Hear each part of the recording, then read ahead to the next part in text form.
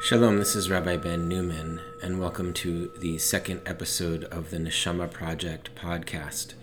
In this podcast, we present spiritual tools for living a happier life.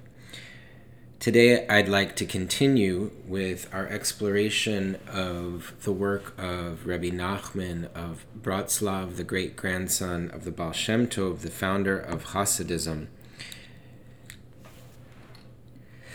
Rabbi Nachman is one of the great spiritual teachers of the Jewish mystical tradition, and in addition to some wonderful stories and interpretations of Torah, he also provides us some wonderful teachings on how to live a happier life with less suffering.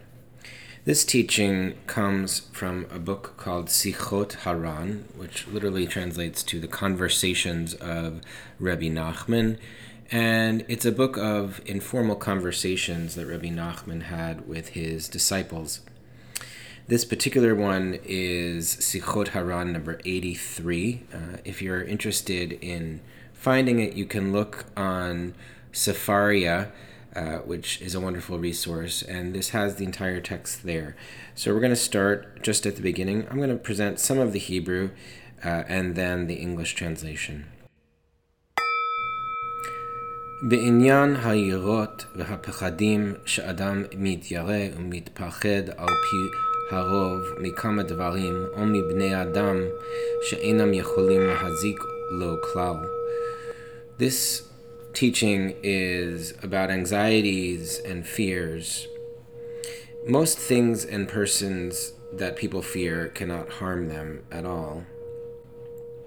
והדבר נראה שרק בסוף כשהאדם נסתלק ושוכב על הארץ ורגליו אל הדלת, אז יהיו לו יישוב הדעת באמת, ויסתכל על עצמו ויראה האמת שכל היראות והפחדים שהיה מתיירא מאיזה בני אדם שעמדו כנגדו היה הכל שטות והבל, ובחינם היה לו יראות ופחדים מהם, כי מה יעשה לו אדם?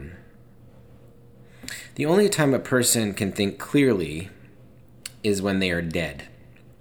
When they are lying on the ground with their feet to the door, they will have the calmness and clarity to see theirself and will finally see the truth. For then they will realize that all their anxiety and fear of those who stood in their way were mere foolishness. All of their anxieties were for nothing. For what can a mere mortal do to a person? וכן לעניין התאוות, כי אז יראה היטב אשר בחינם כי לה בהבל ימיו ובשטותים ובלבולים כאלו, ומי הכריח אותו לזה וכו', כי רק אז יראה האמת היטב היטב. The same is true of one's desires and temptations. Lying there dead, one will realize that they have wasted their days in vain. They will know that most overwhelming desires were mere foolishness and confusion. And who is causing this compulsion? But only then can one fully understand these things. I'm going to just continue in the English without the Hebrew. If you'd like to continue with the Hebrew, feel free to look it up in Sefaria. There's also a deeper meaning to this. It is not the person who fears, but something else within them. One may realize clearly that the thing they fear cannot harm them. Still, one cannot help but be terrified of it. This is because of that something within them that generates their fear. We actually see many people with ridiculous phobias. They themselves realize the foolishness of their fears, but they cannot overcome them. When we shout suddenly behind a person's back, they become startled. They exhibit fear even before they know of what to be alarmed. They can have fear without it entering their conscious mind. But fear is not in the conscious mind and therefore does not have to be rational. For the fear actually stems from something else within a person. The same is true of desire. One may realize that their desire is utter foolishness, but still it remains strong. Here again, it is not the person who desires, but something else within them. Even when one realizes the foolishness of a desire, this something else continues to want it. If you learn to settle your mind, you can easily rid yourself of all fears, anxieties, and desires. And I would add, from a sort of mindfulness perspective, it's not about pushing away the fears and desires. It's, and he's going to provide sort of a technique about this. It's settling your mind so that the fears and desires sort of dissipate on their own. So if you learn to settle your mind, you can easily rid yourself of all fears, anxieties, and desires.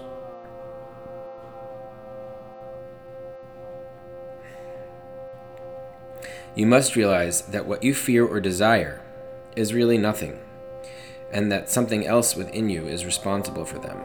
Understand this, and you can overcome everything. For you have free will. You can easily train your mind to discard that which is inside you that has caused your fears and desires. So I think part of what he's saying is that fears and desires are inside of us, and it's up to us to sort of settle our minds and get to the root of what is causing these fears and desires. So it's not to push them away, but it's just to sort of see what's there and see what's at the root of this fear, or what's at the root of this desire. Sometimes you might have a desire for something, let's say to go shopping or to consume something, some kind of food, and if you really sit with it and you delve into what's at the root of the desire, you realize that it's actually something else, that you're not really hungry for food necessarily, or the thing that you're maybe wanting to shop for, if you wanted to go shopping, is not really what you needed or what you wanted, but what you wanted was perhaps to avoid feeling a difficult feeling, or you just wanted a little bit of pleasure to distract you from something. It's up to you to figure out what that is. But once you do figure out what that is, very quickly, often, the desire will dissipate. And another piece of it is that you realize that it's all sort of being created inside of you, and that the fears and the desires themselves are also impermanent. And that actually goes a long way towards allowing you to be able to let them go as well. Part of what I think he's saying as well is this idea of learning to settle your mind, which in the Hebrew is called yeyashev atzmo, to sit yourself down, to settle yourself down. It's from the root yashav, to sit, and it's really the idea of sitting still and allowing these feelings to pass over you, whether they're desires or fears, without allowing them to overwhelm you, without acting out these desires or fears, without fulfilling the desire, to sit with the desire and feel the desire, or sit with the fear and feel the fear.